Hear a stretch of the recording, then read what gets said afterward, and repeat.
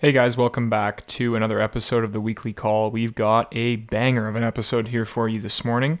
We bring on two top performing new business owners in 2021 from the Student Works Management Program. They share not only about what the things are that have led directly to their business success, but most notably the things that have led them to develop a routine and a schedule, and most importantly, a mindset that has allowed them to do this week in and week out. These two people are not here because of like a one-off big sale or kind of a random event that fell into their lap.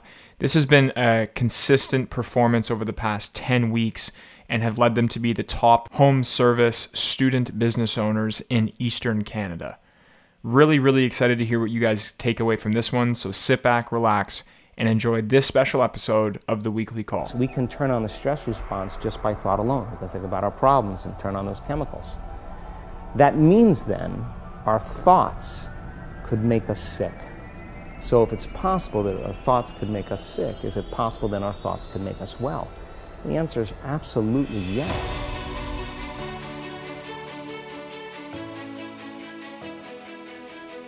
You're listening to the Weekly Call podcast with Austin, Amber, and John. Welcome. It's enormously important that you do have the right friends. If they make you a better person than you otherwise would be, that's the ultimate gift. It deals, for the most part, with success. It deals with people who you started your life off with and what success does to them. People look at you strange saying you changed, like you worked that hard to stay the same. Like you're doing all this for a reason. Remind yourself, this fight that you're in, this is what will make you stronger. Hey guys, welcome back to another episode of the Weekly Call. We've got Amber out in Etobicoke, Ontario. How are you this evening, Amber? Doing pretty good, my man. Good. Doing We've pretty got good. John out in Kelowna, BC. How are you? Yeah, just peachy. Oh my god! Wow, exciting. I'm out in Elmer, Quebec, the finest place on earth, and we're joined by two top performers currently with Student Works. We've got Justin Georgopoulos, who's the number one painting operator right now in Eastern Canada. Welcome, Justin. Where are you joining us from tonight? I'm joining from London, Ontario. Cool. Nice. London Knights. And Broder Curry, number one window cleaning operator in Eastern Canada. Where are you joining us from tonight, Broder? London as well, sharing the 519 with Mr. Georgopoulos here. Okay, let's go. So we got Amber, Broder, and Justin all. How far is Etobicoke from London? 2 hours. Oh, wow. 2 hours. Yeah. That's too okay. far. I was thinking like 30 minutes, but no, okay. Well, thanks for joining us here tonight, gentlemen. I good initiative for Broder as well. Last year we had the top performers on, and I think we had this happen a few times and we kept it running until the pandemic. I think we kind of just stopped doing it. We did it twice, I think, January and February with the top performers of 2020. And I think I had swiped up and responded to Broder's Instagram story. I think it was actually about the new Drake album. I think it wasn't it. Yeah. And then I was like, yo, this is a pretty fire song. And you were like, and also what about the podcast though? I so took advantage of my opportunity. Yeah. Well, there you go. You can't blame. And it seems like you've been doing that in your business too. So yeah, I guess you had kind of said, hey, like I'm number one. My roommate Justin is also number one. Like, can you get us on? Like, what's the deal here? Are you guys in integrity with your commitment to have top performers on? So we kind of just thought it would be a great idea to bring you guys on and just kind of chat with you about what it's been like for the first 2 months of running your first ever business in your early 20s. Because how old are both of you guys? I'm 22. Yeah. And I'm 21. I'm a year behind Justin. Yeah. So pretty crazy what you guys have accomplished in the short while. So, Justin. Justin, when's your birthday? March 29th. Oh, damn. Okay. So you're actually, you're older than me. Yeah. Sometimes I forget how young Amber is too. It's ridiculous. Yeah. It's my cereal. It's my grilled cheese, my Kraft grilled cheese. But something tells me though, Amber, like you've actually aged slower. I think you're actually kind of lying about your age. Like I feel like I've known you for almost 4 years now, and you're only 21 or something. Like that doesn't make any sense. I'm 22. So in your rookie year, you turned 18 at the end of the year. Something like that. I don't remember. Yeah. See, you're lying, dude. There's no chance. No, What are you talking about? Let me see this. Let me see this. You want to see my ID? You want to see my ID? No, I don't want to see that. I want to see the birth certificate. Yeah. Yeah. Like, let's give us some evidence here. What, you think I was born in Kenya? Is this it's where just we're gonna going? be like the I am 12 in green crayon. 90. Wow. I don't know. 90. Does that say 98? Is that a fake? Dude, it's so fake. Dude, relax. 90. Okay, I don't even know where I'm looking. Who has a Michigan license? What are you talking about? That's funny. Okay, Let's cool. see. Oh, no, my birthday's down here. There it is. So, Okay.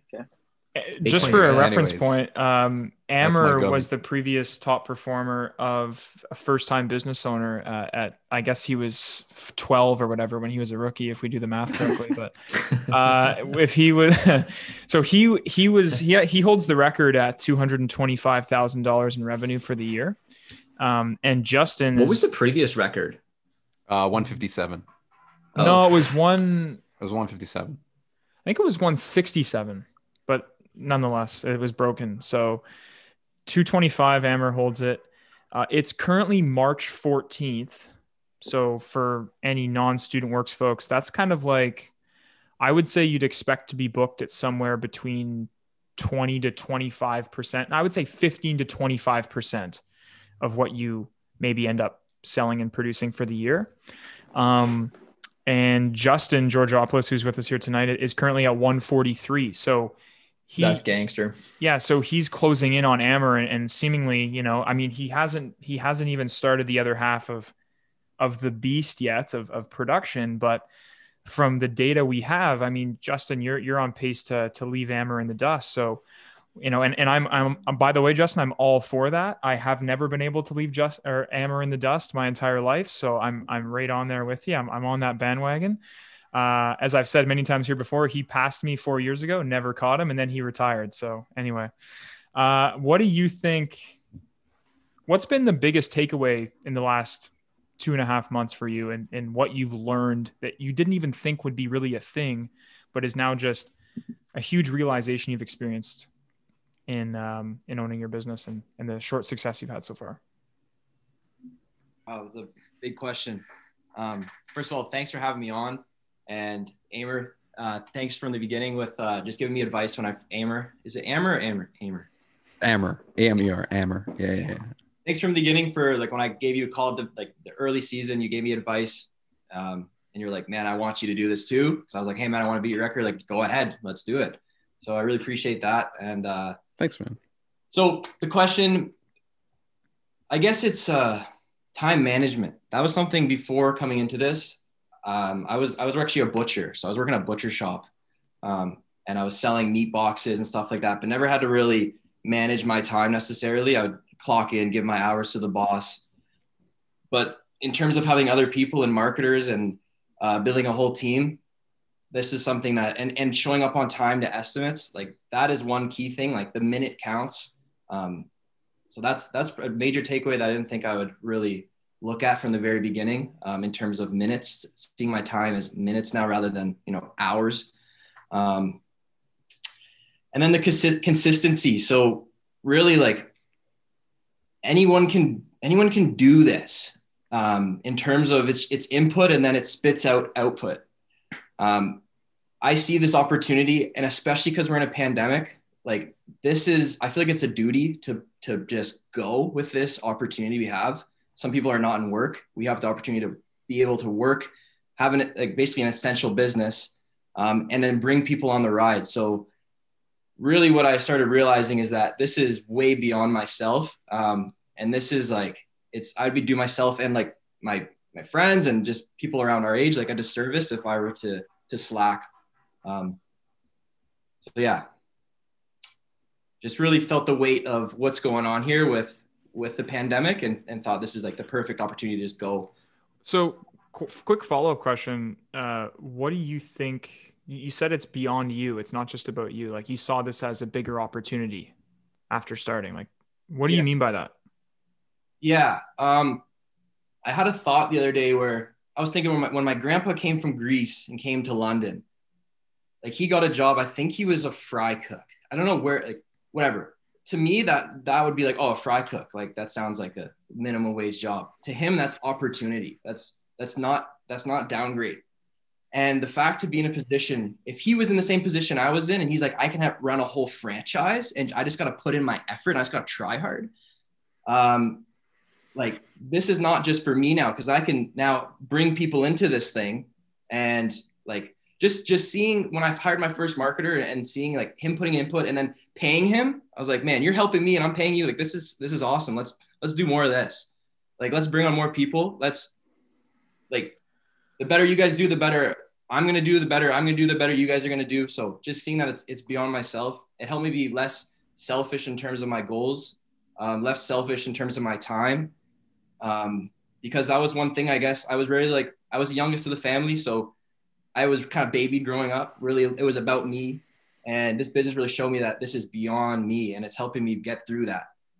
So that's another thing. Wow. Well, that's a great takeaway. I think like to learn that in such a short time here, I think is so valuable, because I think as your year goes on, you'll also see, okay, I'm playing a bigger game, and the people that choose to work with you and that you hire, you're creating change for too there. And that sounds like you've gained a lot of perspective from what opportunities have been given to your family in the past and kind of rooted it there. It seems like you have a pretty sustainable source of motivation and a really rigid perspective on why you're doing this. Like, why run a painting business at 21? Well, a lot of people would say, why the heck would you do that? Right? Why painting? Why now? Pandemic. It's terrible time, Justin. Why now? My first year when I was approached by Joe Kim. And, okay. So they approached you in 2020. Okay. Yeah, when my first year at university, I was everything's 2019. And I thought my whole perspective was different. I thought I was better than painting. I was better than painting houses and getting. I wanted to be a motivator, entrepreneur guy with millions of followers. Just such a twisted view of what he does. This brings us back to the core. We're labor, but we're business owners. And seeing painting as a vehicle, that just changed my perspective. But that just came with growth over the years. So. Wow. Can I ask a question here? Because you guys are top performers now. You guys are the top now in revenue. If you guys had it your way and you could control the leaderboards, what leaderboard would you want to include that doesn't exist? And which one would you take away, Broder? I think of this question every night, and I think the number one thing is hours invested or time spent, and not just like the business. And I don't also just mean this for myself. I also am jumping in because I know how hard Justin works. I think that's the biggest thing. And Justin was saying there's no limit to this business, right? It's as much as you input from yourself, as much as you input training your team and all that, that's the determining factor, at least in my opinion. So I would love to see, that ratio, because, hey, maybe someone has a bigger turf. Maybe someone has this or that. I think hours invested just shows dedication. I think there should be a dedication leaderboard. Okay. And Justin? Interviews. Amount of interviews. Like a hiring leaderboard. Yeah. Something with hiring. What would you guys think about? Wait, I want to go around. John, if you were to eliminate all leaderboards, what do you think would be the only leaderboard that matters? Because I have my opinion, but I want to hear everybody else's first. I got a good one. I don't know. Okay, while you're thinking, Austin. Profitability, for sure. Yeah. I'm looking at this and going, I think we spoke about this before, Emmer, but in our rookie year when you broke the record and I did 157 or something, we made within a few percentage points of one another, I think, at the end of the day, right? And it was just a very different business model. So at the end of the day, you probably learned more from a scalability perspective. So there's unknown value in there in that realm. And at the end of the day, if you're looking at it from dollars in and dollars out, I was able to subtract or extract more cents on the dollar.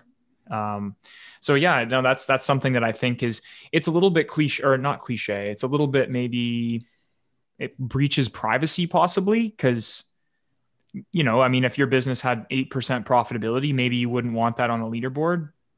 I don't know. But I think that profitability would be a good thing to keep track of for scoring. Is that what you were thinking, Amber? Yeah, I was actually I think that's the only thing that matters. Yeah. Because Justin, I agree, man. Business is about helping people. But if there's no profit, like, just go run a charity, right? It's just it's an organization that fulfills that way better than a business. So I think a business, there's like this inherent responsibility to shareholders, which is you, to maximize profit. And this is something that I truly, truly believe. Yeah. John, what are you thinking? I don't know how you would possibly measure this. I'm sure if I maybe sat and thought about it for longer, maybe I could come up with some sort of metric, but sustainability. Yeah, I would love to like see consistency that. or no, like sustainability. So like, and I don't know how you would measure this, but like if I'm running next to a guy and you look him dead in the eyes and he looks you dead in the eyes, you can get a measure of sustainability. It's like, who's going to, like, you can be reasonably confident. Yeah. Like, because like, I don't mind getting outworked in the short run. It's like, it ain't over till it's over. So, sustainability matters. I mean, last year, Justin, when we, in Broder, when we had this call, the guys that were in your position, their sustainability wasn't their metric, whatever that metric was, it wasn't there. Right. Sure. They didn't sustain that energy. So that I don't know how you would measure that metric, but I would love to know that. Yeah. So Justin and Broder, what would it be like for you guys for, November to roll around and you guys are not number one? What would that mean? You can answer first, Justin. I have a response. It would mean I was out of integrity. In terms of, I set a target from the very beginning to hit a goal, and I'm on pace for that goal. And like how John's saying with consistency and sustainability, it would just mean that something broke down the system. I would have my ego would be damaged. It'd have to be checked for sure. The leaderboard does that, and I'm working on that, and it's good. It's actually a good self-development thing right there, having that aspect. But yeah, I would be hungry again for next year to do it again in some way, but I would be a little bit disappointed. Broder? Yeah. So can you say the question again? You said it's November. What would it be like for, it's November rolls around and, you guys aren't number one. Like, what does that mean to you? Does it matter? Does it not matter? What are you feeling? What's going through your mind? What are you experiencing in your body? For sure. I think two answers to that question. The first is kind of cliche, I guess, but like I'm my biggest self-critic. So I see what it's like to be where I'm at right now, and I'm not satisfied. The second part though is how I'm combating that, is how I'm making sure that, like you just said there, John, the business is sustainable. So my biggest thing was, and I mentioned earlier about, investing time, not only in sales, marketing, but actually in the recruiting side. I have a quote that says, recruiting and training is the human capital version of compound interest. Right. So the more, if you invest now, compound interest, it pays off in the future. Right. So I've set myself up and the business up with, a fantastic team. Shout out to my team if they're listening, so that we can maintain and sustain until, just like you said, Amber, when November rolls around, hopefully, or not hopefully, because I've invested that time, that compound interest is going to pay off and sustain, just like you said, John. I just thought about this, and you guys don't have to say yes to this, but I just came up with this. Would you bet on yourself right now that you would finish first come November? Yes. Would you bet on yourself? Okay. No question. So would you guys be willing to bet $1,000 to MS right here, right now, that if you don't finish number one, let's you go. have to commit $1,000 to the MS. Hold on, Society. I gotta hop in here. MS has been on on the Zoom call the whole time, by the way. They're just gonna pop in here. Where they Yeah, at? Where they at? Exactly. I don't know if it was my second or my third year. I want to say maybe my second year. I had this rival. His name was Alec, a good friend of mine, actually still to this day, who had held the record. I guess if you consider East and West as one company, he held the record previous to Amer, and he did 483 like a couple of years back. And I think the year he broke the record, I said I made a public bet that whoever lost basically between the two of us had to dye all of the hair on their entire body, okay, including their pubes, blonde. And I'll never forget, Amer calls me. I'm on Cascade Place. No, Alec calls you.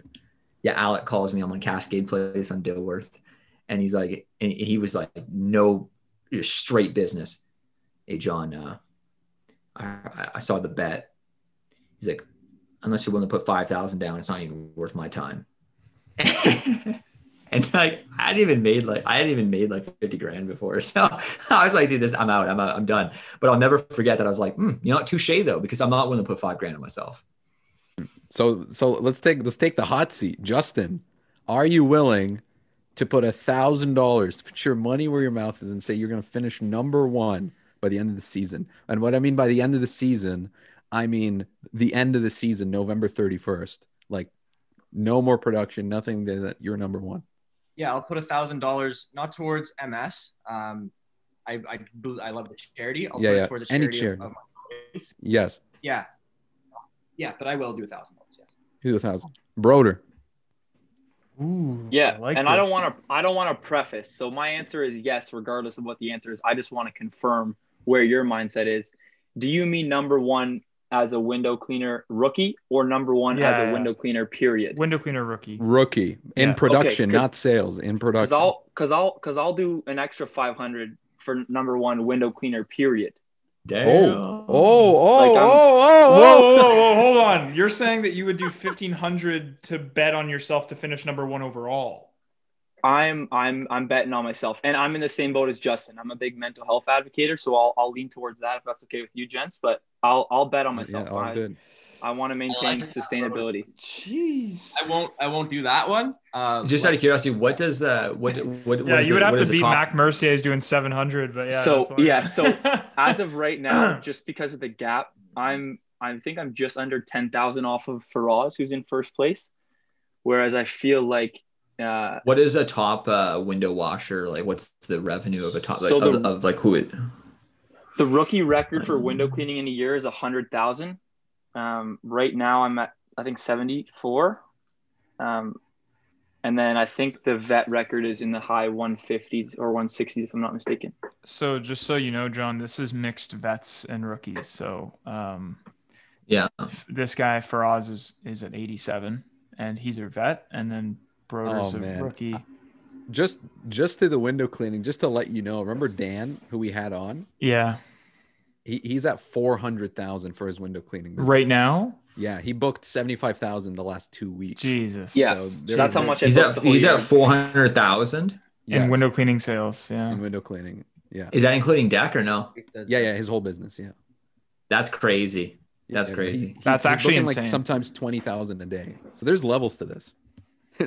Jeez. Yeah, boys. But boys, I mean, whoever's listening, I mean, this is not easy to do, to just outright. Like we're totally you're gonna downplaying put money on yourself live, and it's like what, mid-March? I mean, boys, Justin, you want integrity? He wants the smoke. You guys want the smoke? Like, you got it. All eyes on you. I mean, okay, so this is deliver. The one thing I will say. Sorry. The one thing I will say too, just about Justin and I is, for those listening and for you guys who already know, we are roommates. Like, we're living together in the summer, so we'll put this up on the wall. Like, we'll make sure we stay accountable to this to make sure we don't forget. Yeah, I was thinking of having a house alarm that just goes off for everyone. You guys need to get a gong like every time you make a sale. Yeah, exactly. I always thought that'd be kind of a fun idea to like have Am or Austin and I all just move to like just some random town and just grind out. Yeah. That would be fun. Yeah. Similar to how like you got like like real estate guys who like will like rent a mansion and all like wholesale deals together, or like YouTubers all buying a house together. John, if Miranda and Trisha leave us, I think we have to just move to Toronto and move into Amber's studio apartment there, and we just all sleep on the floor. And I got this, single bed. I'll sleep in the closet on the floor. Yeah, exactly. Okay, so question for you guys. This is amazing, and it's really motivating to see you guys putting your money where your mouth is. And just to preface this, the two people that we had on, I'm going to hit you guys with a stat, okay? I've been with StudentWorks. This is my 6th year, if you include the year so I was a painter. So let's say 4 without being a painter. Every single year we have this top performer panel at the February training, right? So there's the people that are number 1. It's usually late February, early March. Never once in my time with StudentWorks, and I think this even goes back to before I was with them, has all 3 people that are like just almost essentially hitting their targets. Like they've almost hit the Caribbean trip target. They've almost like they're so far ahead, right?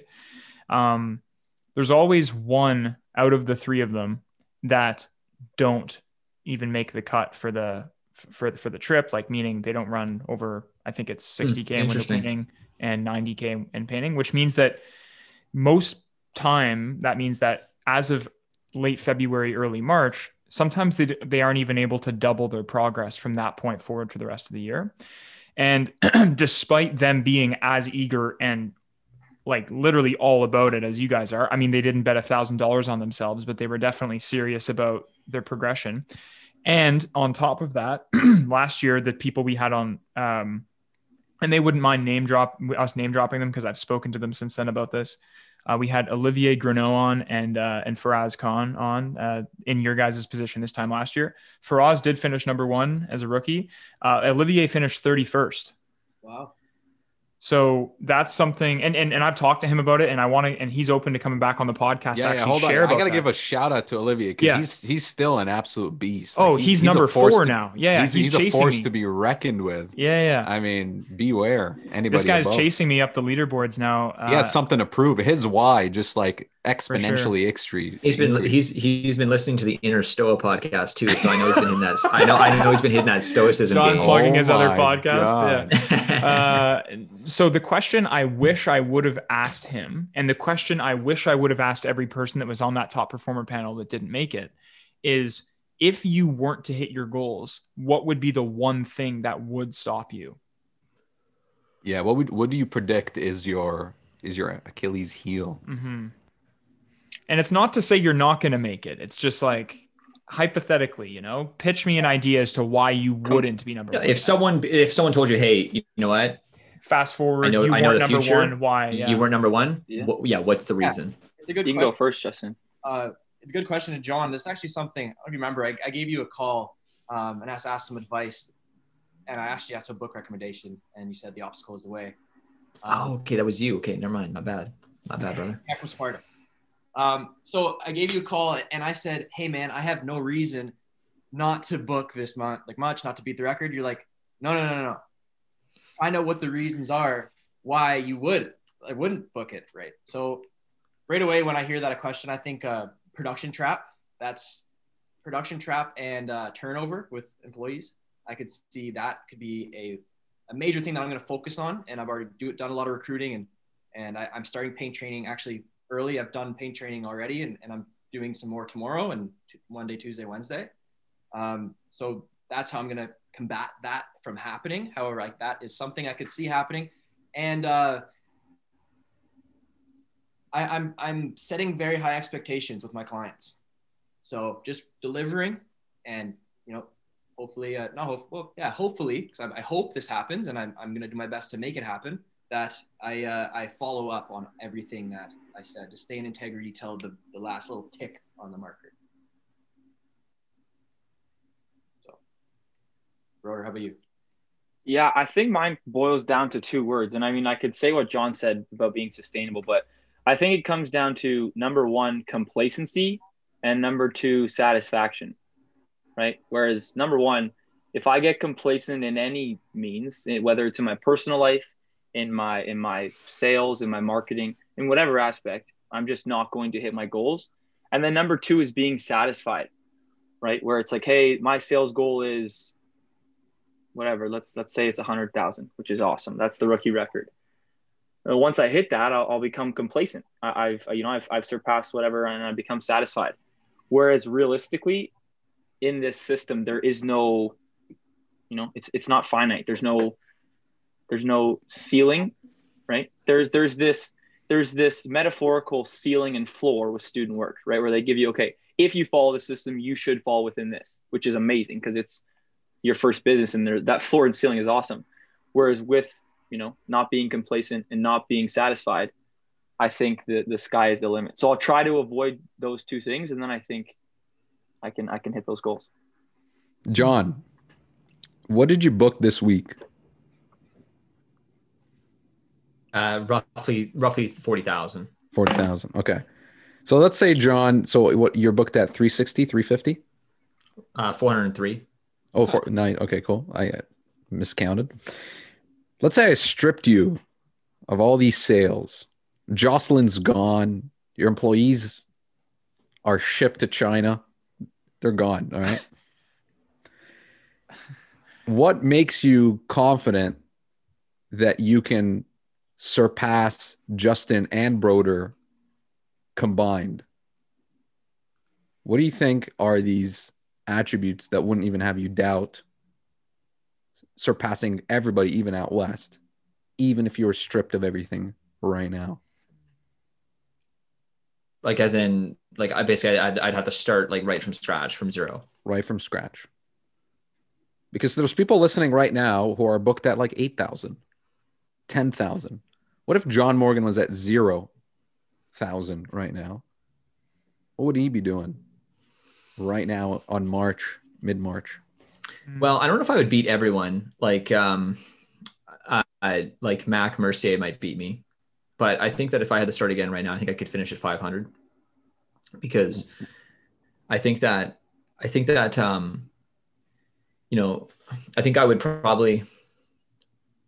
probably do a slow launch into May and probably only just get 4 people going. So 2 crews. So May would be looking like it would be, probably about maybe a 40K month in production, but I'd have a max launch for June, July, and August. And I'd be trying to produce at least probably 125 each of those months. And then I'd probably finish off with probably a 50 in September and a 25 in October. And that would probably take 10 painters. So that would give me that'd be 1 a week for the max launch. And that'd give me it'd give me 1 month to find 4 painters for May. Totally doable. If you're maxing it out. Do I still have the money that I have right now? No money. Yeah. So I'd have to be grinding 5 days a week for door knocking, which actually probably would maybe even get me going a little bit more. If I didn't have Jocelyn, I'd have to find someone that I could reasonably trust to take on at least the day-to-day currying, but I probably wouldn't be able to delegate much of the actual production management to them. But that's fine. I did that in the past. So I'd be really confident. I ran 6 crews and did $500,000. So like in no production, that was fucking torture, but I could do it. Right. And then as far as that, 5 days a week, 5 leads, 25 leads, just straight cold calling. I'd have no other flyers to send out because I'd have no money. So that's 12 and a half estimates, assuming I still have all my knowledge initial calls. That's you 25K a week. So 25K a week. I think there's 30 weeks left. So yeah, I could get to $500,000 for sure. So the reason I asked that question is because I found myself like in this position right when it started, when I gave Austin that call, these giants on the leaderboards. But what I wanted to make it real at the end of the day, I think Justin nailed it. It's all about the input. And if you guys want to, save that $1,000, you got to remember that there is a John Morgan out there who's maybe twice as hungry with more to prove, that's coming to take you down. So Anybody, even if you're at 0 right now, they're coming. Justin, in Broder, did you guys ever? I mean, it's pretty fucking crazy, really. I don't know what my mindset was when I was recording this, but did you guys ever hear that audio recording of me like acting as if I was like my own worst, like my own competitor? You guys ever hear that recording? I listened to that yesterday in between an estimate, and John, I was scared. It says something. Yeah, if I'm not mistaken, it says like "I'm coming for you." Yes. Like it was. Where is it got this? me motivated for sure. It's our last episode. It's like 2 episodes ago. Oh, I didn't hear that. Yeah, it's around the end. Did you edit it in or something? Like, did we have this talk? Or maybe I'm just having like an aneurysm. No, if Broder listen to it, it exists. It's on. Okay. It's in the last 3 podcasts. One of the last 3. I can't recall. Oh yes, okay. I'm looking at our episode. I think it's episode 91, the alchemy of speech, or is it? Yeah, it is. Was it before we had my grandfather on? It's alchemy of speech. I remember editing it. Okay, cool. Life of a Mac episode. Life of a Mac. I think so. Yeah. Yeah, I stopped after the song. Okay. The song was. But yeah, I just wanted, well, the biggest reason I wanted to bring everybody in here is just to remind that you know, in business, it's the market that decides who wins. You can do the best, but at the end of it, it's the market, and it's the quality of your production, and it's your ability to stay profitable. Because you can have the best production, the best sales, and number one, but if you're not profitable, then the odds of you running, it's just like there's so much that at play here that nothing is guaranteed. Not only John, profitability, but I would even go, you know, one step further and say that what's even more important is actually the cash flow of the business. Cash flow. Correct. Yeah, the cash flow 100%. of the business, because you could be really profitable on paper, but ultimately how much money you have to reinvest back in the business really matters, right? You could book a bunch of jobs that are really profitable, but if you don't have the cash flow support, you know, from payroll to payroll, you guys aren't going to stick around. So cash flow is super, super vital. This is an even field, ladies and gentlemen, because 150,000 in sales is just deposit. It's just a promise for the rest. You guys didn't make any money. You guys, you know, it's all equal footing. It's just the man who produces the most who wins. So we haven't done anything yet. Nothing. I'm down a ton. Like I think I've probably put about, you know, $40,000 in my business so far. So I mean, if anything, I mean I'm in the hole. So yeah, I was talking to, this is the conversation that supposedly sparked the inextinguishable fire that now exists under Amer's ass, which is the, hey man, what are you doing that I'm not doing conversation that we first had back in 2018 when you called me randomly, Amer. And one of the things I pointed out was that I actually have the most, at the time, I had the most liability out of anyone, not the most assets, because I had the most deposit checks for unproduced work. I was essentially flaunting liability, right? And that's essentially what you boys have too, right? Is you guys just have the most liability, not the most, well, you have the most sales, but right now it's actually just a huge chunk of liability. Perceiving it as an asset, well, it could touch on what Broder's talked about, which is complacency. Like, oh, look at these assets. I already have them. And it sounds like it's hard for a certain extent. And to those listening too, that are, you know, keep in mind, like there's 250 other people in your position, right? Like this is a huge company. To perceive what you have as an asset, it's almost like you're counting your chickens before they hatch a little bit, right? Another word for sales or a sale should be debt. Because you guys are in debt to your customer. You owe them something. Justin, you're 150,000 in debt. Broder, you're 70,000 in debt. John, you're $400,000 in debt. Yeah. Feels like it. Well, it's just you are. A debt is a promise. It's usually in the form of money, but you guys are in debt in terms of promise. Your promises. You know, it's interesting too. Like I was thinking about this today. You know, like just like how much liability, you know, essentially I have, and you know, but the potential rewards are just so amazing if you're able to actually fully deliver on this. I was thinking about that, even for a rookie, to do, $200,000 in solid, just grade A production, like that is solid, just brand building, like people will know the name if you do that much work, especially in a small town, right?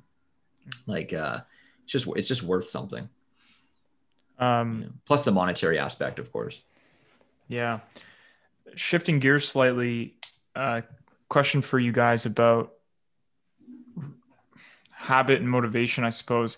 One of my operators on my team, Justin, set up a call with you a few weeks ago, I think, or last week, possibly. Jose, shout out to Jose Mucati. And he told me that he was just blown away with the degree to which you challenge yourself in many ways, not just in your business, physically, mentally. Could you maybe describe a few of those things that you do to challenge yourself every day? Yeah. So I cold shower. I only shower cold. I tried doing that. I had to switch to hot first, cold to finish. All cold's a bit tough. I can see how that's a powerful way to start. Especially before I do estimates, I actually I look at the cold shower as initiation into the day. So I'm saying like, I'm going into this shower as this, and I'm coming out as this. Insert whatever you want the outcome of the day to be, or what value you want to really contribute. And I feel like the fact that you're just putting yourself in there in the resistance, you're like really cementing that into your subconscious. Mm-hmm. When we first went on the marketing blitz like that, I don't know if it was reading week. I don't know. It was like there was a time where it was really important to market. I just didn't eat for the week, and I just drank water and just knocked on doors. Okay, hold on, pause. That's insane. How do you deal with not eating? Yeah. I know he's not joking. So how do you because I do like a week fast now and then just to keep myself in check, because I love food. Like sometimes I get really lean, and sometimes like right now my cheeks are kind of chubby because I've been eating a bit more. So actually I'm fasting right now. But I just do some week fast here and there to keep myself in check and just clean out my system. But it saves so much time. You don't think about food. You don't think about cooking. You don't think about grocery shop, nothing. All that time, you're just knocking on doors or you're doing something. At what point does your hunger go away? About day 4. Day 4 is the hardest day. And then after day 4, if there's something called snake juice, and it's just like water with salt and potassium. This your electrolytes, but without calories. You can stay in autophagy, which is basically like your body's eating itself to recycling itself to keep in operation. Anyway, so drinking that to keep me satisfied. I'll heat it up sometimes and drink it like it's soup. But that I get to a point where I feel so clear-headed, so focused, like it's spiritually connected to something, to God, you could call it, or to the infinite intelligence. I know it sounds very deep and maybe like I'm reading from a book, but it's actually like after 4 or 5 days, you do feel something different, and your connection with people, your smell of food, you're just so appreciative, so grateful. Grateful for being out in the cold, knocking on doors. I remember I was thinking about a steak in the future, and I was like, oh my God, like I can't wait. And it would pump me up at the door, and I'd be like, how's it going? Thinking about a steak in the back of my head. Mm-hmm. You guys should know Justin is trained in the Wim Hof method as well. So if you're hearing this, you shouldn't just do it. Like, yeah, this is what Justin I'm trying to wrap my head around. Justin's actually certain, like he's trained for this. Like he doesn't do this just randomly. He's built up to this over many years. I'm fascinated by this, Justin, because I honestly can't go more than 12 hours without eating. Like I've essentially convinced myself that, like, you start getting like, I feel weak. I honestly feel Doesn't it take like a week to die, or like weeks to die? I know. So this is like the 4 weeks. Perfect example of essentially letting myself. It's clearly not real if this is the case. So how do you? I guess let's actually frame a question here, so I'm not just rambling at you. If you were starting off from zero, or when you were starting off before, what was like the first step you took to go in the direction of fasting? Sorry. Oh, fasting? Intermittent fasting. That's a good. That's great. You should be you do whatever you want. It's good. It's a good thing to implement in your life, especially if you want to lose weight. Eating for, I think, is it 8 hours a day? Like you have an 8-hour time window? Yeah, the time period could be really anything. It's just like you have a period of time where you eat, and then you want the period that you don't eat to be longer, and you can play around with the windows. it's good to do it. It's good to stop eating before you go to bed, and like have a little gap, and then sleep, and then just have a little gap before breakfast. And that's the easiest way to do it. Mm-hmm. And then I went from there to slowly extending it. Then I would just have one meal a day.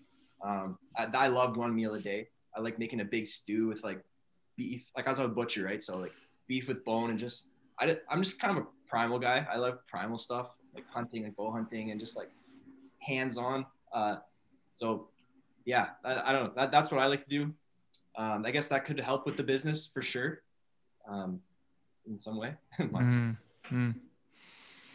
That's pretty. So could you maybe describe the Wim Hof method for people that don't know who Wim Hof is? Yeah, Wim Hof method. This is, John, have you heard of the Wim Hof method? Absolutely, brother. Hey, this kid, it's so stoic. It's emotional control. It's using nature to strengthen you call it your soul, but basically it's breathing there. It's a method that has mindfulness, breathing, and cold exposure. It was made up by this guy named Wim Hof. He's a 26 world record holder for enduring cold environments, and also like hot environments too. He's just a beast, and he contributes all his success to being able to influence his nervous system and control his stress response with his breath.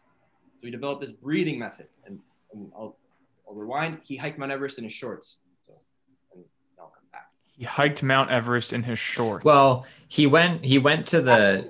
Not to the peak. He went very close. Okay. Yeah.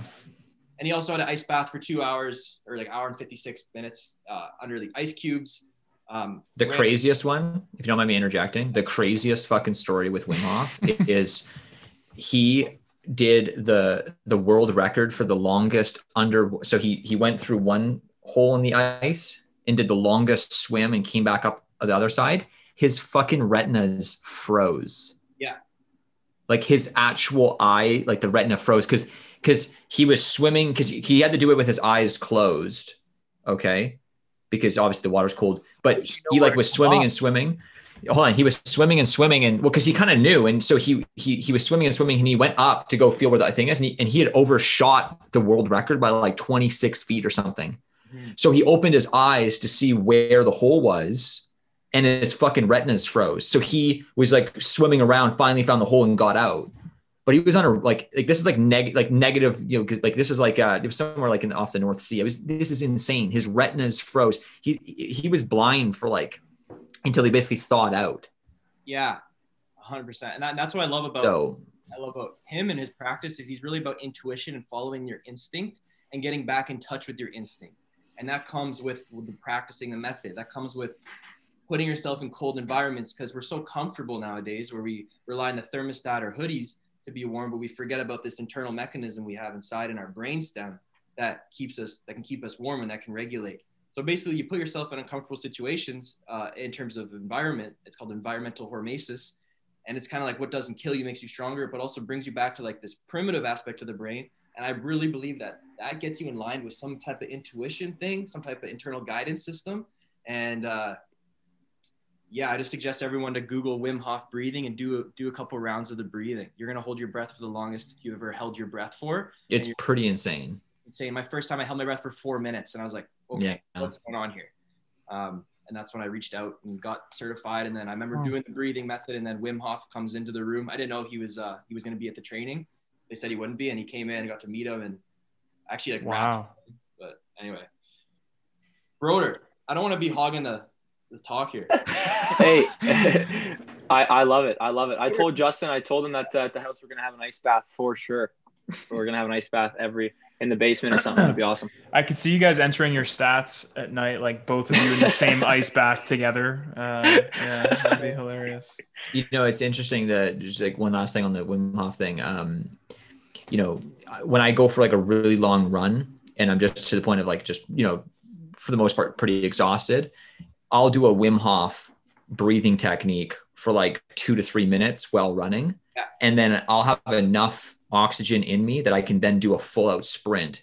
Whereas previous to doing the Wim Hof, I wouldn't have the oxygen in order to do a full out sprint. So like I could do like a full out 100-meter sprint at the end of a half marathon after getting all that oxygen in me. Yeah. And we are like when Wim Hof says, we are the alchemists of our own chemistry. Like our breath controls our CO2 and our oxygen levels, Yeah. acid and alkaline.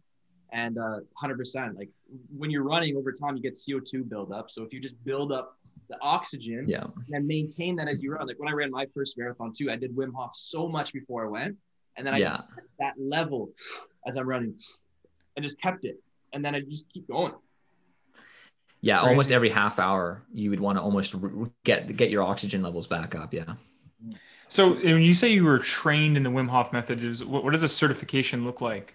So it's an online 14-week course. You got to like do these different things, breathing, cold showers, like time yourself, do stuff. Then I bought a freezer. I filled it with water and then froze it. So I'd like in the morning, I'd break the top layer and then like dunk in for like, anywhere. Like an actual like chest freezer? Yeah. You can make your own. You just save money on buying ice all the time and dumping it in your bathtub, which is fine. Right. And then I went to LA and did like a workshop with these people. There's doctors there. There's people that treated their Lyme disease through this, brain tumors shrinking. Like they have like crazy results from doing this method. They cured Lyme disease? There's actual research behind all this too. There's research behind Wait, it. Lyme disease. Go in deeper, but And anyway, certification, did the LA and then went to Seattle. We hiked a mountain up to this glacier water. We swam in it. We had this group thing. It was so primitive. By the fire, bongos, like it was just back to the roots. Wow. It sounds amazing. It's amazing. And actually, I'll just add this in before I go to Broder too. My PM, I'm figuring out what I'm doing right now. Shout out to Jack Vogt. We connected through Student Works. Like he painted for Mac last year. He also does the Wim Hof every morning. So we been getting together, doing the Wim Hof together. And then Mika, another marketer, and he's going to be a painter. He's going to be an amazing painter, amazing marketer. This guy's awesome. He also does Wim Hof. I remember showing it to him a couple years ago. So it's like these Wim Hof guys are kind of getting attracted. What does a Wim Hof morning look like for you? The breathing, and I'm going to put this. I'm not necessarily consistent with it. I don't do it every day. I used to do it every day. I do it maybe 3 times a week. But I do the breathing. I lay down, I do the breathing, 3 rounds, and then I have a cold shower. How long's the cold shower? Sometimes it's 2 minutes. Sometimes it's 8 minutes. Sometimes it's 30 seconds. Okay. So a person on my team too, Noah Bolduc, was telling me that he does the Wim Hof breathing method in the mornings to wake himself up. And I tried it. I've done it once in my life. I tried it one morning when I didn't have any coffee. I was like, whatever, I'll give this a try. And it honestly, like it no word of a lie, woke me right up. Like I just felt like I was moving, and my body had been moving for a few hours already that day. So what a fascinating, and that was the answer. We got down this wormhole by me asking you, what are some ways that you challenge yourself? And I know that you, Broder, you challenge yourself a lot by, from what you've said already, if I'm not mistaken, not assigning any meaning or victory to any results you've gotten and essentially avoiding complacency. Why is that such a focus for you? And like, it seems like it's so avoidant, right? Like you're avoidant of that. Like, do you ride the line between acknowledging yourself for your short-term success or just like completely disregarding it? Like, how do you appreciate what you've done so far with that mindset? For sure. I think to answer that question, it kind of starts, maybe not why I started with Student Works, but kind of the why behind my business. I did a book project in high school on the book Start With Why, Simon Sinek. It's like the first book everyone reads. And so my why when I started Student Works, a couple of the reasons were, I wanted someone on my team to become an operator in the future. I wanted to build a team of like-minded people. A lot of it was centered around the other aspects of the business other than just sales and revenue. So I think now when I'm not being complacent or I'm working towards my goals, it doesn't really have to do with, okay, hey, this week I sold this much or I didn't sell this much. Or, hey, this week I did this or didn't do this. It's more now, okay, hey, this week, for example, my sales rep, Mike, shout out to Mike. Hey, this week he sold more than I did. Hey, this week my marketers went out for 10 hours more than they were scheduled. Hey, I think that's more where I'm focused. I'm focused more on student works management, let alone student works sales, if that makes sense. So that was nice. Yeah. Like So that. it seems like you're there's a really good book about this. It's called Let the Score. What is it? I might mess it up. Let the Score Take Care of Itself. Bill Walsh, right? The score takes care well, of itself. that was the guest speaker we had at training recommend that, right? Did you buy it? Yeah. So I listened to the audiobook, and I wouldn't recommend it because it's not Bill Walsh saying it, but reading it, definitely recommend. Yeah. Yeah. I looked up, like I kind of added it to my list of books that I'm like in the queue. And I looked up kind of like the Coles notes on it. And it's somewhat along those lines is, you know, if you're concerned about having enough sales, kind of beginning with the end in mind, looking at who you need to develop in order to get there and focus strictly on that, the score will take care of itself is essentially the takeaway. So would you say that like what you said is well summed up by that book or that's initiative? 100%. So just a little backstory about me. My birthday is December 31st, 1999. So I've always been the youngest, right? I've always been the youngest. Mm-hmm. And in life, I feel like, you mean like always been the youngest in school, like in school, okay, etc. Yeah, exactly. Yeah. So I wouldn't call it short man syndrome that people try to act taller, but I'm the youngest, so I've always tried to act older. Does that make sense? So yeah, when management or leadership positions come up, I always feel I wouldn't say comfortable because there's always some discomfort in it, but I enjoy that role. So that's where my goals have gone. And just like you said there, I'm less focused in the score and more focused in everything else, because if I manage that correctly, if I take care of everything else, the score or the sales will take care of themselves. Totally, Austin. Yeah, cool. I'm interested to know what, like, about the why for you guys, under that mindset of letting the score take care of itself. What problems do both of you try and solve for prospective clients and for prospective employees? And how do you position yourself there? Because I think everybody does it differently. I think that the way John and I try and sell ourselves, it's largely based on the problem we're solving. And that's also present with the problem we're solving for employees. And Amer, of course, too, I think has had different experience with this. Before I would they say, answer, I'm just curious, Austin, in your opinion, how do you think that you and I differ on that? Oh, I'm not saying that we're different. I'm just saying that, well, we could be different. We could not be different. But I think that I don't really have a reason as to why we'd be different. I could tell you what mine or is. the same. Yeah. What's yours? Sorry. Yeah. My. I mean, we didn't have to be different. Worst interviewer ever asks the question and then answers it. But no. No. I'm curious though. Yeah, right. I don't even know. Yeah. What so I guess for the problem I try and solve for clients is the general reputation that residential contractors have is that of poor integrity and lack of accountability in some regard. That's kind of the categorization I feel like I step into a lot when I go to estimates and asking for a 25% deposit and asking for people to make a decision on the day. It's almost like I'm asking them to step out of a system that they've been bred into. And the problem I try to solve for them is developing a relationship with someone that really cares about the work that's being done to your house and will kind of be your consultant for your projects, right? So at the end of the day, like it's something that I think is really important for our clients to get from me. That's like a huge goal I have. On the other side, for employees, I'm really trying to be the person that gives them a chance at management and the ability to move up. Like every year, the first Friday in July of every year, myself and Mark, shout out to Mark LaFontaine, the person I co-own my business with, we kind of sit down and we evaluate everybody on who's eligible for a management position. We have one or two that open up every year in the middle of the summer. And our goal is to pay people as much as possible, regardless of who moves into that management position. We try to foster that position being like we try to set up a structure that people can earn their right to do that. And at the same time, offering people raises as soon as we see that they see that, or giving people raises as soon as we see the initiative they're taking, and trying to train and almost breed this way of thinking into them that, you know, effort and initiative doesn't go unnoticed, and trying to create a motivational system for them that can hopefully follow them for the rest of their life. Like, obviously they're not going to paint houses for the rest of their life. Maybe they will, and that's fine, but odds are they're not going to.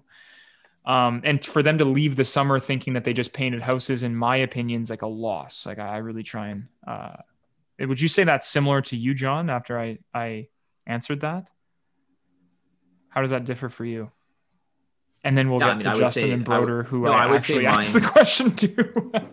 No, I would say mine's, I'm trying to solve the same problems. Yeah. Justin, you go first, because I have a different route to this, I think. Yeah. Definitely I relate to what you're saying, Austin, about the integrity and the reputation of contractors and in building that back up. I actually watched this YouTube channel called The Contractor Fight. Shout out to Tom. But his whole goal is to bring back like the good reputation of contractors. Like, we see contractors as how I see it in my head, like you walk inside with your outdoor boots on. You show up late. Yes. Yes. Kind of like floppy, like just not put together. And it's like, why is that a representation? It's like, well, it is our fault in a way, maybe not us, but it's their fault as a contractors for doing that. It's our fault as maybe not higher end thinkers, but, you know, people that read books and are really into business, to not try to bring that into that industry. Beyond that, how I see I could help, and the problem I'm trying to solve is actually a culture problem in Canada. I know it's like really such a big thing to say, but I think that there's a book. It's called Hard Times Create Strong Men, and this can be for women. Oh, Stefan Aarnio. Yeah, I love Stefan Aarnio. What a great, that's why I like doing the fasting and stuff. My goal is to do some stuff he's done, like 40-day fast. And anyway, there's a cycle. It's hard times create strong men. You know, we can say people. Hard times create strong men. Strong men create good times. Good times create weak men. Weak men create hard times. Right now, how it seems in culture, you know, we got everything at our fingertips. We can Uber Eats. We could literally sit at home and get all our senses stimulated, modified, but we can get our senses stimulated. We're at a time where we have so much abundance, so much good times, that we're creating kind of this weak, I feel like these weak, I'm not gonna say people, but this weak kind of culture in a sense. I don't mean to be negative, but I believe that by running a business and having that as one of your core values of grit, you know, perseverance, like having the key attributes that you want to see in the world, and you want to see at least in your country, and have them in your business, and then bring people in that have those, and bring people in that don't have those, and develop those in those people, and develop those in yourself. That's really how I see this business. I see painting houses now as like hands-on, manly work, or not. Hands-on, just like physical work that really can like make you feel good at the end of the day. And it's so different from working on your computer and you know, maybe drop shipping on Amazon. Like, yeah, that stuff's awesome. But if we just continue doing only from sitting down as a culture, we're going to turn into like slugs. It's like, we got to get out there, make jobs for people, get back to sweating and working hard. Yeah, so I see it as more like a culture problem that I'm trying to solve in my business. I like that. Yeah, I like that too. That's a great take. I like that. Yeah, I think that I couldn't agree more with, I think that one thing I've realized, I guess I was maybe shocked by last year, is to speak to that point of how much it is a problem, Justin. As a coach, and like, so I'm also coaching a few other operators at the same time. And I remember getting asked, my team, a few people on my team last year were looking at me, and when the pandemic hit, for a bit of mindset guidance, like, hey, Austin, like, what do you think is going to happen this year? This was like almost a year ago today, honestly, because I think Canada shut down on March 13th of 2020, and today's March 14th. So, you know, near this time last year, a few people were like, Austin, you know, what can we expect from what you've experienced? And I was like, you know, I honestly think that sales might suffer a little bit because of people being a little bit more scarce around their finances. But you know what I bet's going to happen more than ever is a huge demand for jobs for youth.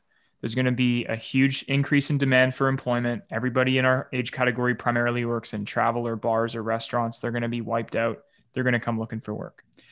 And what happened was the complete opposite.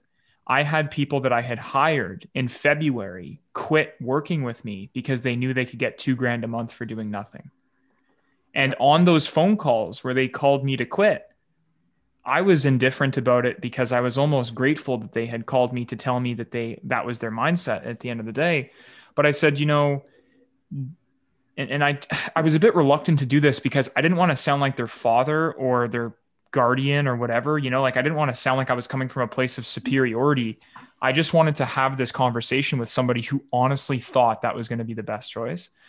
And they were like, I was like, at the end of the day, you're quitting a secure job of 40 hours a week and more than $2,000 a month in order to take in Quebec, we call it la chèque de BS, which is the bullshit check essentially. And they're like, yeah, but essentially I'm only having to work for the differential now. So I'd rather take the summer off and kind of relax. And that, like, I had conversations like that with 3 people, and people on my team that I was coaching as operators also had those conversations with people, and many other people throughout the company had that happen with employees. And just by virtue of that being present, it just made me feel sick. And not because I honestly care about them painting houses that year. It was just like, how much is that prevalent in what we're going through as a society? And only now are people reaching out for work. Like, and some of the people I'm interviewing, they're like, I'm just kind of getting tired of sitting on CERB. So I figured I'd kind of throw my hat in the ring, metaphorically. It's like, can you name a less motivating reason to apply for a job? Like, it's just like, wow, it's like the antichrist of everything you've described, guys. Like, anyway, I couldn't agree more, I just figured I'd share that because obviously this is your first year, and just to provide an anecdote for what it maybe would have been like if you did this last year. So yeah, I love that goal.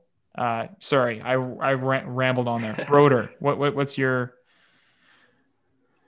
I don't think I sway too far from what it seems like is the norm in this chat. The one thing I do want to say is shout out to Amber for starting that business, which seems like is going to fix that norm of contractors. So great for you for getting on there. I wish I would have thought of that and make more money. But anyways, long story short. If you see me taking notes during that conversation, I was literally taking notes for things to like delve in deeper, because if Justin is experiencing this, and I've heard this consistently on the phone, this urge to transform the industry. I already talk about that, but now I think you gave me just another idea to... I'll just give you a little secret of what I'm thinking. I'm thinking this exact copy, there's so much emotional on it, I'm going to turn it into an ad to drive traffic. Because I really... As long as we get royalty, that's all that I care about. Oh, man, no. I got nothing. Just nothing. I got nothing. No. To answer your question there, Austin, I agree with everything Justin said, everything that John and both Austin, you both agreed on. The one thing, this isn't pushback, this is just trying to represent another part of Student Works, because obviously there is both painting and there is window cleaning. And when I say window cleaning, I don't think of it as I'm a window cleaner. I do home maintenance projects, because there's so much more that we offer, not just, spit shining some windows. The one thing with and this is just the niche part of that topic, is our work, our service we offer to our clients it's just not permanent. Yours is quote unquote permanent, right? We're not, I don't want to say permanent, but I mean, for a finite amount of time. It's more temporary. Sure. Yeah. For sure. Right. And we have a lot of annual clients, right? Where people will get their windows cleaned with us twice a year, once a year. That's the one thing I'm jealous of with your model. 100%. Yeah. Well, shout out to Brandon Cornish. Hopefully he's listening, because I have his old turf, and past clients are fantastic. But that is the one difference I would have. I think I lean more towards selling myself and then letting the service sell itself later on, because of the annual service we offer. I don't think I deal with the problem of contractors, because most times if someone has had their windows cleaned, maybe it was like a friend's son, or it was another business or daughter, or like whatever it was. So that's the only section where I would sway. I think I focus more on, I wouldn't say focus more on client satisfaction, because I know, Austin, that was a big thing for you, is making sure you have a high satisfaction. I just think that's the only spot where I would skew from you guys. Other than that, I totally agree. So based more around the assumption that you're back there next year slightly changes your approach. Yeah. Exactly. That makes sense. Amer, were you going to add something in terms of what you were taking away? Because honestly, I feel like I should have even mentioned you're actually trying to solve the problem that I'm trying to solve. As a contractor, I'm trying to solve it on the ground by showing it what I think should be the norm for contracting. You're coming at it from, I'm going to coach the contractors to actually see the value in changing that model of charging more, possibly for charging, let's say 15, 20% more for 300% more value and courtesy. So I guess, were you going to, I think that you were hinting that you might share something there, or no? No, I'm in agreement with this conversation. I think it's important, but it's a 10-year long problem solving session. It's not like a. I had a question for you, Amer, and this is the perfect time. So if you don't mind, jump in here. And Austin said it right there, where it's okay in Student Works. I feel like, quote unquote, we're all students, so none of us are perfect, and I don't think I'm near perfect. But if I look at the average operator, the contractors we are, the young contractors, are we the model that you're trying to coach your clients towards?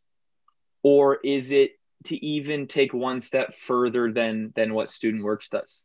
I know that might be a weird question if you don't want to answer it. Well, what is the goal for your business is basically what I'm asking.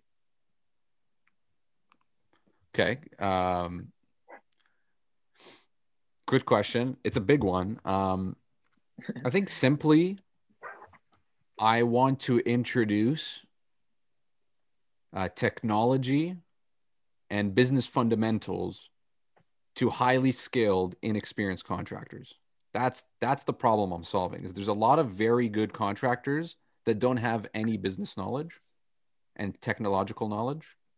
And I want to introduce these two things, because if I introduce good business principles and technological understanding, they will run better businesses because they are the best at what they do, which means clients will be more satisfied. And the bad guys who are really good marketers will get slowly weeded out, and the overall reputation of the whole industry will transform. If you think about it, I mean, if you look at like the home improvement, because when we talk about contractors, essentially we're talking about home improvement services or home maintenance services, right? Mm-hmm. Yeah.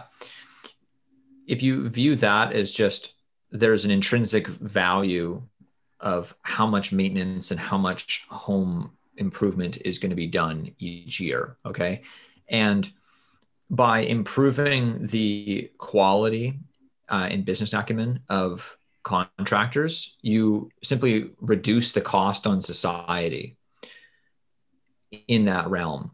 And that may seem like a small point, but there's so many frictional costs on society for bad contractor or due to bad contracting, right? Every single time you hear about someone getting ripped off, that is money that they could have spent educating their kids. That is money they could have spent, driving a safer car. That is money they could have spent at another business that would have hired better employees, that would have then, gone on, like literally it would have kept the economy going that much stronger. And I think that there's sort of like, in a sense, like a revolution that is required in the contracting world, which would like astronomically improve the value of our society. It's a $10 billion problem that's going to take a lot of time to solve, and it's not going to be solved through just programs. It's going to need programs, coaching, and software. It's probably way more than 10 billion, don't you think? Home improvement, like roofing, all that, even construction. Maybe residential, but commercial, I obviously would be a very different beast. I can give you the number. I do have a Harvard study that actually breaks Point this being, down. though, even if it's, but I mean, assuming that there's like 20% of the work done is suspect. I mean, there's still, you know, when someone says, you know, where are we going to get the money to, improve such and such thing, right? Mm-hmm. It's right there. Mm-hmm. So yeah, it's exciting, but I was about to share on this, like it's just it's a patience game, and it struck me this week, guys, how much what's the word? How much critical thinking is required for this business that I've been like mostly trying to systemize or avoid, because in my painting business, there wasn't much critical thinking that I needed to do. Like I didn't have to like really think hard. It's like, oh, these employees aren't good. Okay, time to maybe get ready to fire them, hire new ones. I don't have enough sales. I got to go knock on doors, spread more flyers. Production's not going well. Okay, let's look at my systems in the business and my training process. Whereas this, it's like there's so much critical thinking around my messaging, my branding, my ads, and all that I finally paid the price for it, because like, you know, so far this month we've not made any sales, and I had to delete 80% of my ads, not because they were not performing, but because they were decaying, and there was a lot of entropy at play that I wasn't able to catch because I wasn't thinking critically as much as I should have been. So it's just like, that's like another thing that I'm getting really used to, is I cannot be slacking. I cannot be comfortable anymore, because anytime I slack a bit, my sales script just falls out of line, or my Facebook ad starts falling out of KPI, or my funnel breaks in one point, so I'm losing like potential customers because one part of my automation was broken and I fixed it the wrong way because I didn't actually critically think about it. Or when I'm launching a new like ad copy, I didn't actually structurally set up the wording in a way that takes the person to, you get the point. So I'm just starting to understand. Yeah. What's up, bro? I had two questions for you, and it follows up here is, in our business, I'll call it Student Works, Justin and I right now, the concept of delayed gratification is nuts. Like right now, technically, yes, my marketer has made more money than I have, and I've paid them. Mm-hmm. Like right? So we don't see that gratification, delayed gratification. In your business model, I assume it would be even further, right? Because you're investing your time, and your service is to better someone for the future.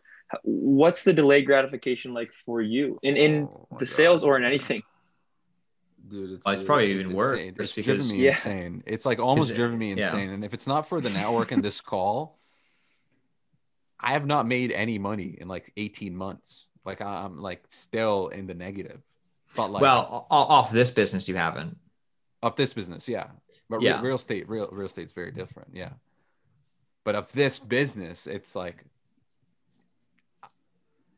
it's very predictable that I will not make more. Like, I'm very confident saying that I will not make over, even like $60,000 a year for the next 10 years, because all the profits on me, I don't really need to be taking more than 40,000 a year to just live.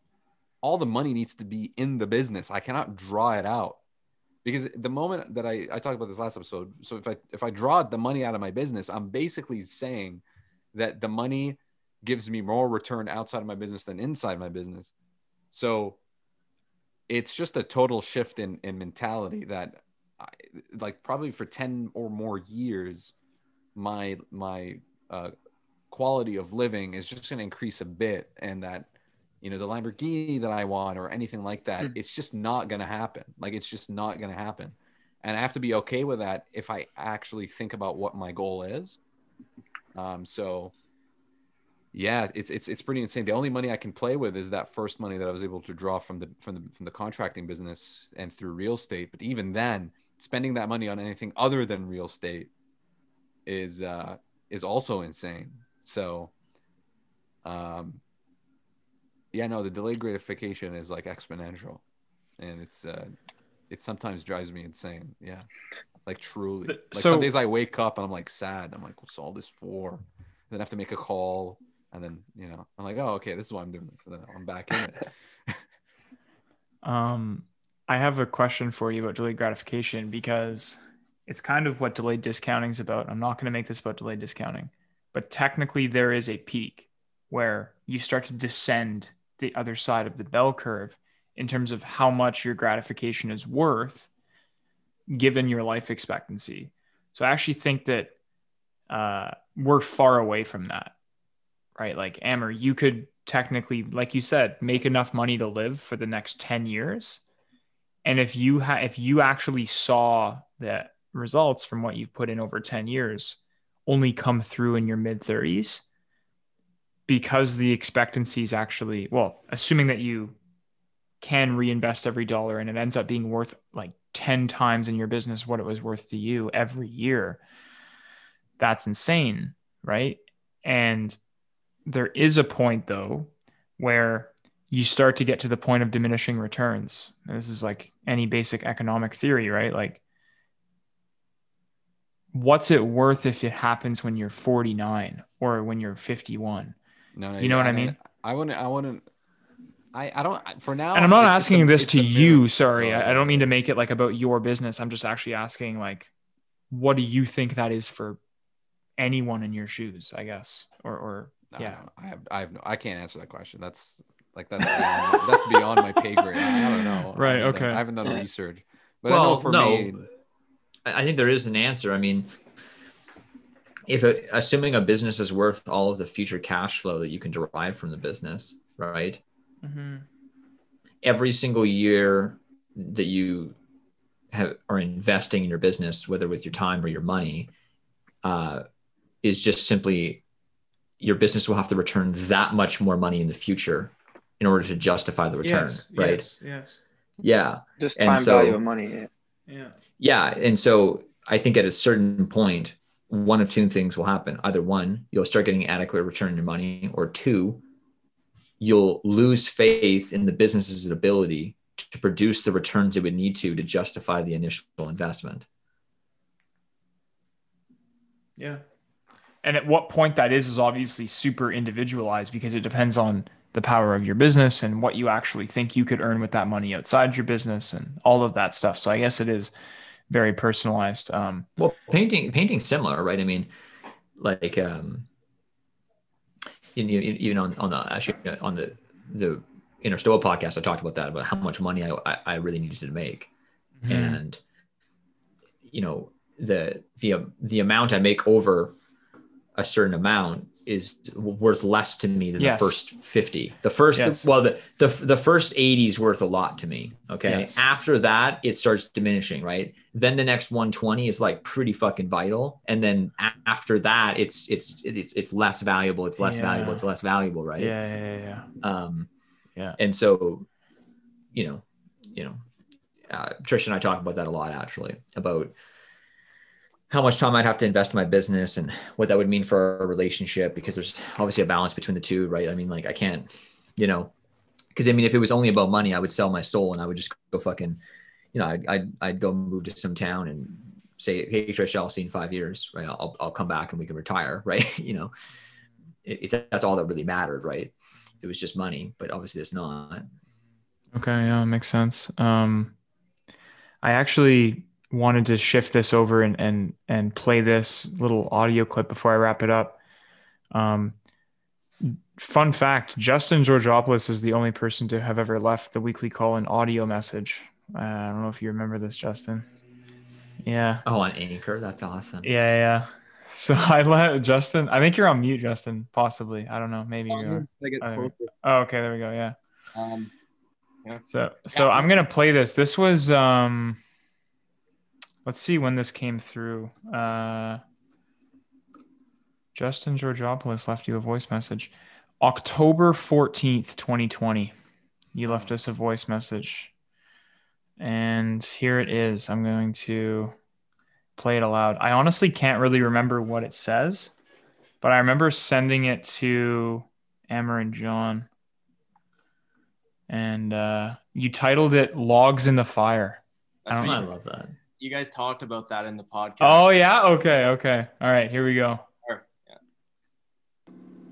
Thank you guys so much for this podcast.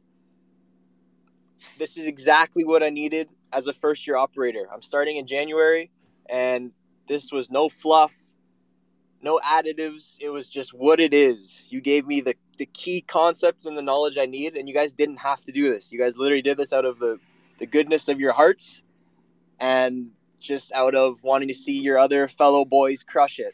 So I really appreciate that. And I want to let you know that my name is Justin Georgopoulos. I DM both you guys, and I'm a new shark in the water here at Student Works. I am very, very eager. I'm very excited.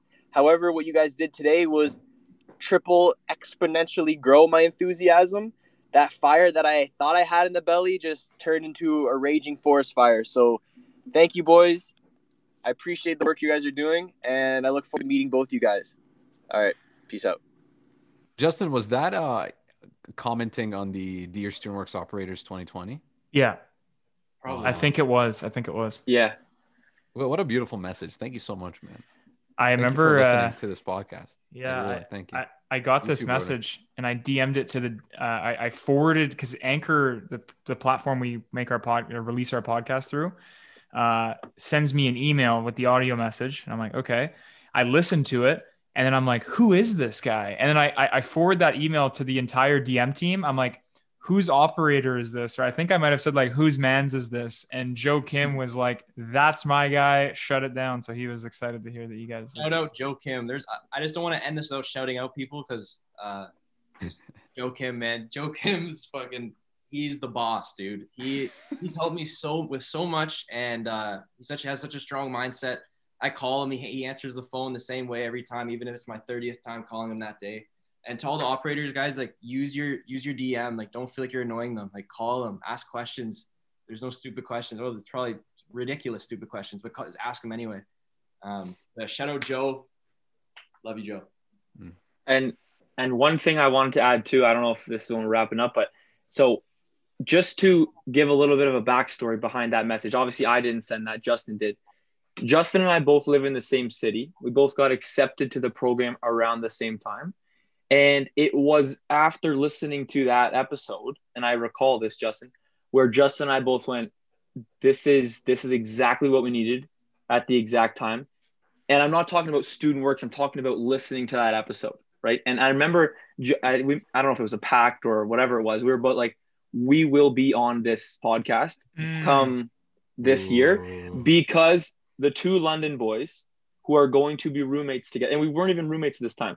The two London boys who are on the two opposite sides of the business are going to be number one and are going to have this talk with Austin, with John, with Amber, who have done it before. And hey, let's come for some of their records. I remember having this conversation. So manifesting is definitely a big thing. That is insane, guys. And you know, I guess it seems like your bet that you just made on yourself, just maybe the Vegas odds maybe changed a bit there after dropping that. Yeah. All right. Time for little Whack versus Wise, I think. Do we have to do it? Yes.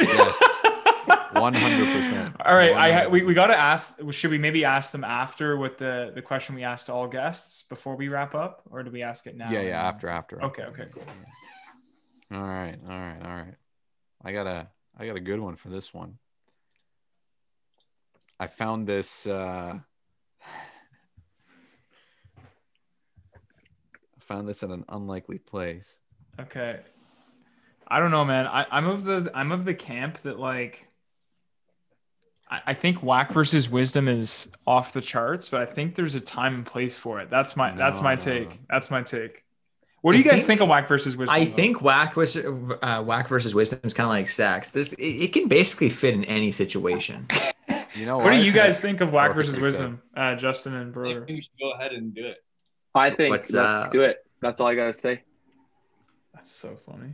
All right, here we go. This is I don't even know how to say the name of the title of this, but this is Lil Loaded versus featuring NLE Choppa, 6 Glock, Baby remix. This is the remix. This sounds like it's just gonna be full of intellect. I can't wait. I'm gonna get my notepad out here. Up with all the satanic shit.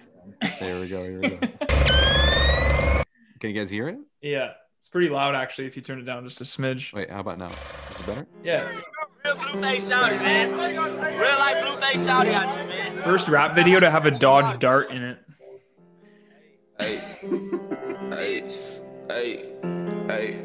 Hey, kill me on the block, baby, what? Kill me on the block, baby. 32 shot Glock, baby, what? 32 shot Glock, baby.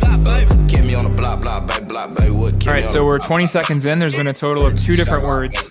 Baby, what? 32 shot Glock, baby. Bad ass kid, we'll race with the street like brand new fit. Got a Glock with a G-knife, Fred white tee with a creep pair of Levi, real ass crib. I'll never ever be slime, fake ass bitch, she'll never ever be mine. Cut a hoe off, we don't love these speed line. No conversation, he ain't got a stick. If it's escalated, I'ma shoot mine quick. Big 4-5, push through a nigga shit. Focus on the money, we ain't beaten by the bitch here. I'm a block baby with a 6. I'm a cheat code, nigga, I'm a glitch.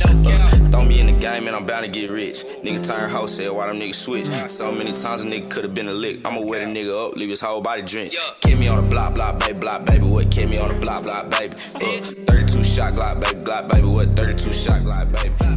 Kill me on the block, baby, what? All right, well, let's see how this lines up against what John's about to draw. Straight up, just like my first comment for those that can't see the basically, if you've ever seen a gun safety video, this is the antithesis of that. I mean, there was so many guns pointed at the fucking cameraman. It was ridiculous. And not only that, there was like children there. I think I saw a child with a gun at one point. Yeah, I know. I'm pretty sure that was like, yeah, that was crazy. All right, that was crazy. A gun safety video. Yeah. It was a bop though. It is, man. It's Amber, that shit slaps. Man, I only got the best stuff, man. You know me. That's Amber's alarm clock in the morning. And John. This is my Wim Hof method. This is okay. That's disgusting. So here we go. Catch me on the block, baby, what? Catch me on the block, baby, bitch. 32 shot, Glock baby, what? 32 shot, Glock baby. Badass kids, we was racing with a street light, what? Brand new fit, got a Glock with a G Nikes skirt, fresh white tee with a creased pair of Levi's, real ass crip, I'll never be slime, hell nah. Fake ass bitch, she'll never ever be mine, never that. Cut a hoe off, we don't love these felines, no cap. No conversation, he ain't got a stick, what? If this gets scalated, I'ma shoot mine quick, bow wow. Big 4-5 push through an N-word shit, push it back. Focused on the money, we ain't beefing about a bitch, hell nah. I'm a block baby with a 6. What? I'm a cheat code N-word. I'm a glitch. No cap. Throw me in the game and I'm bound to get rich. N-words turned hoe. Said why them N-words switch? Why? So many times an N-word could have been a lick. No cap. I'm a wet N-word up. Or I'm a wet an N-word up. Leave his whole body drenched. Yeah. Jesus, it's hard to even get through. Wow. That's some Shakespeare right there. Okay, so you guys all got to vote that or what John's about to read. I'm gonna try and warm up my voice a little bit because I mean, I feel like how many views, by the way, before as John warms up his voice? 23 million. So that was the remix. So if you combine this with the original, we're looking at 30 million. 30 million and I bet like 1/10 of that is way less than that of books sold that John's about to read from. Yeah. What book is it? I don't know. YouTube. How many views was it? So on YouTube it's 30 million, but if you include Spotify, that's another 13 million. So I bet 10% of, but this is from Security Analysis by Benjamin Graham and David Dodds. Right. I mean, it's still a noticeable difference. Yeah, exactly. It's also been around for almost 100 years. So fair enough. You know, this song will be around for 100 years. I'm very sure. Well, this is a 6th edition. There's gonna be 7 remixes. Let's run it. Let's hear this. The Whack or relation to the, I can't even say this, relation of the future to investment and speculation. It may be said with some approximation to the truth that investment is grounded on the past, whereas speculation looks primarily to the future. But this statement is far from complete. Both investment and speculation must meet the test of the future. They are subject to the vicissitudes and are judged by its verdict. But what we have said about the analyst and the future applies equally well to the concept of investment. For investment, the future essentially is something to be guarded against rather than to be profited from. If the future brings improvement, so much the better. But investment as such cannot be founded in any important degree upon the expectation of improvement. Speculation, on the other hand, may always properly and often soundly derive its basis and justification from prospective developments that differ from past performance.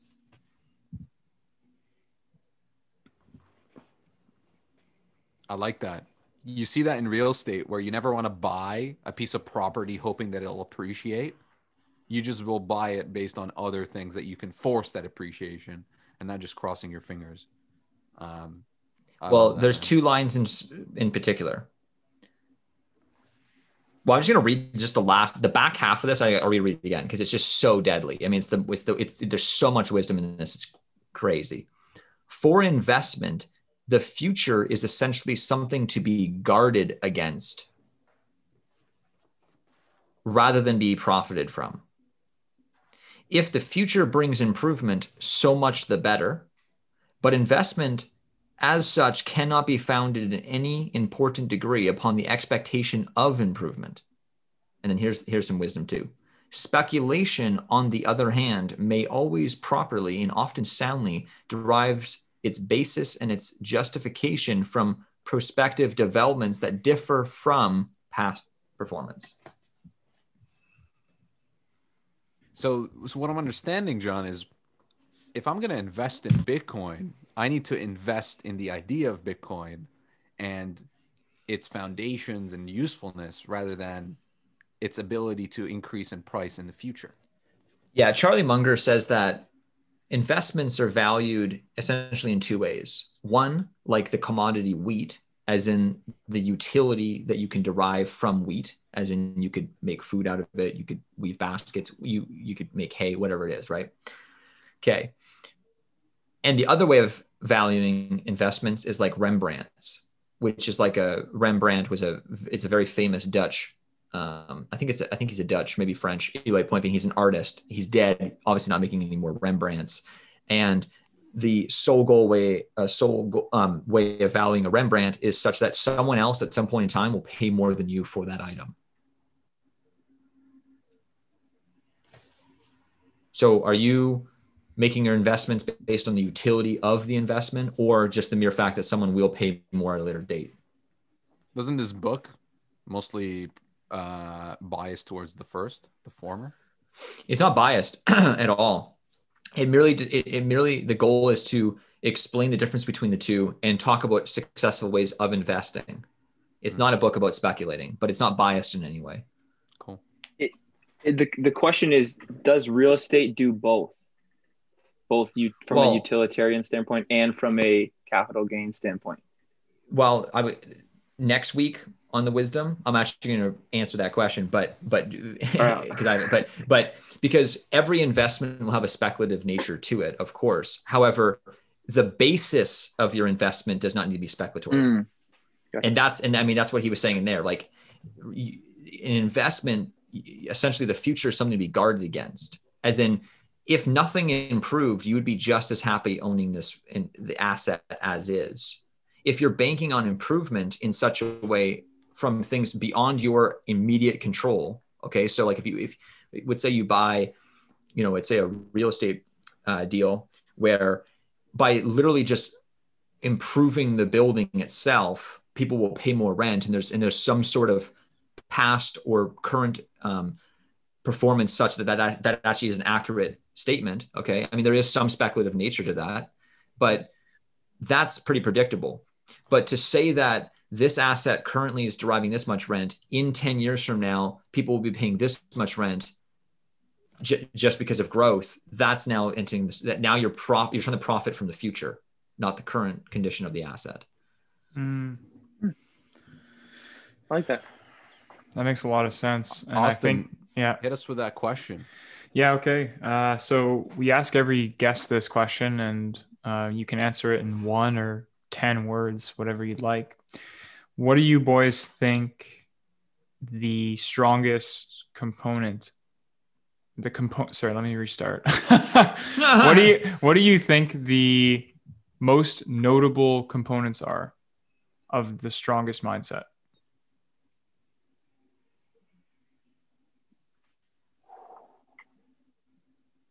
It could be a paragraph. It could be a sentence. It could be a single word. Yeah, I think it's going to be cool to kind of montage a lot of these together, and I'm sure we could do it by now, but everybody answers this question differently. So, Broder, we're going to go to you. Okay.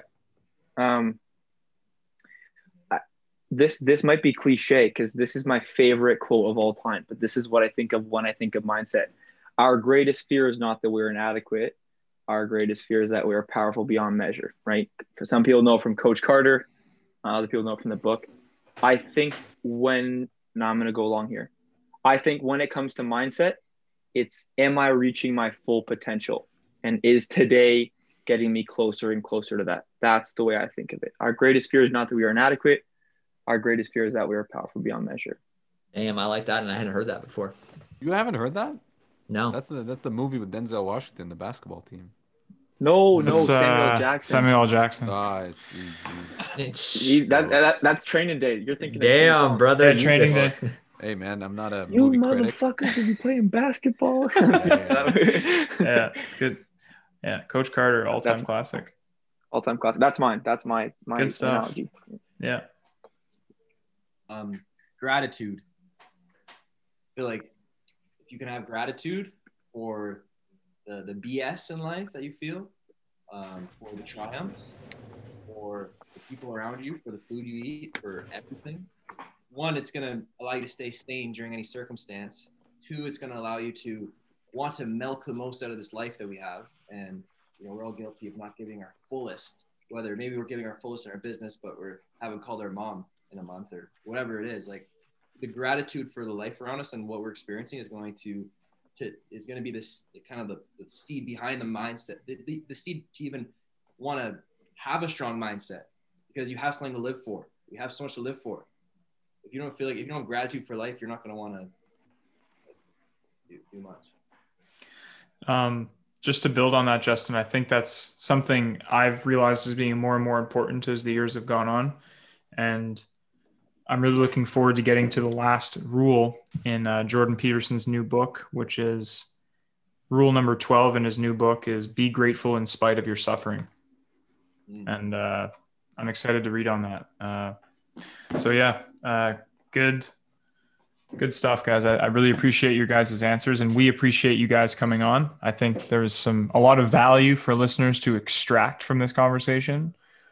And I hope that, if this conversation changes one person's approach to how they go to running their business this year or living their life, it's a success. So 100%. Yeah. I hope I can speak on behalf of the rookie operators when we want to say thank you guys for all the knowledge. I mean, we're just little tadpoles in the pond of the weekly call. So appreciate you guys a lot, because the knowledge that you've given us without even realizing it is definitely somewhat of a determining factor to where we are. So appreciate you guys too. Thanks, man. I want to give a shout out to the team, for that.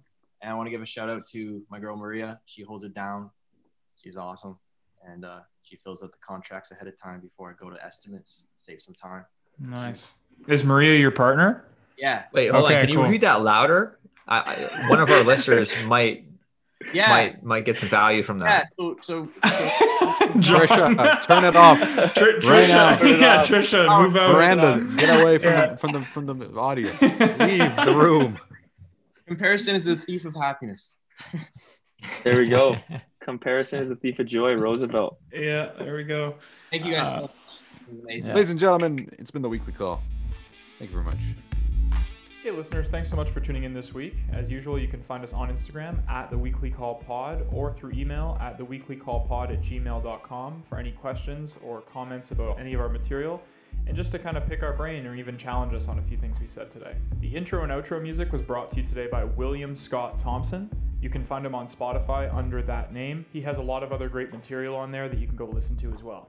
Thanks so much for tuning in this week, guys. We'll see you soon.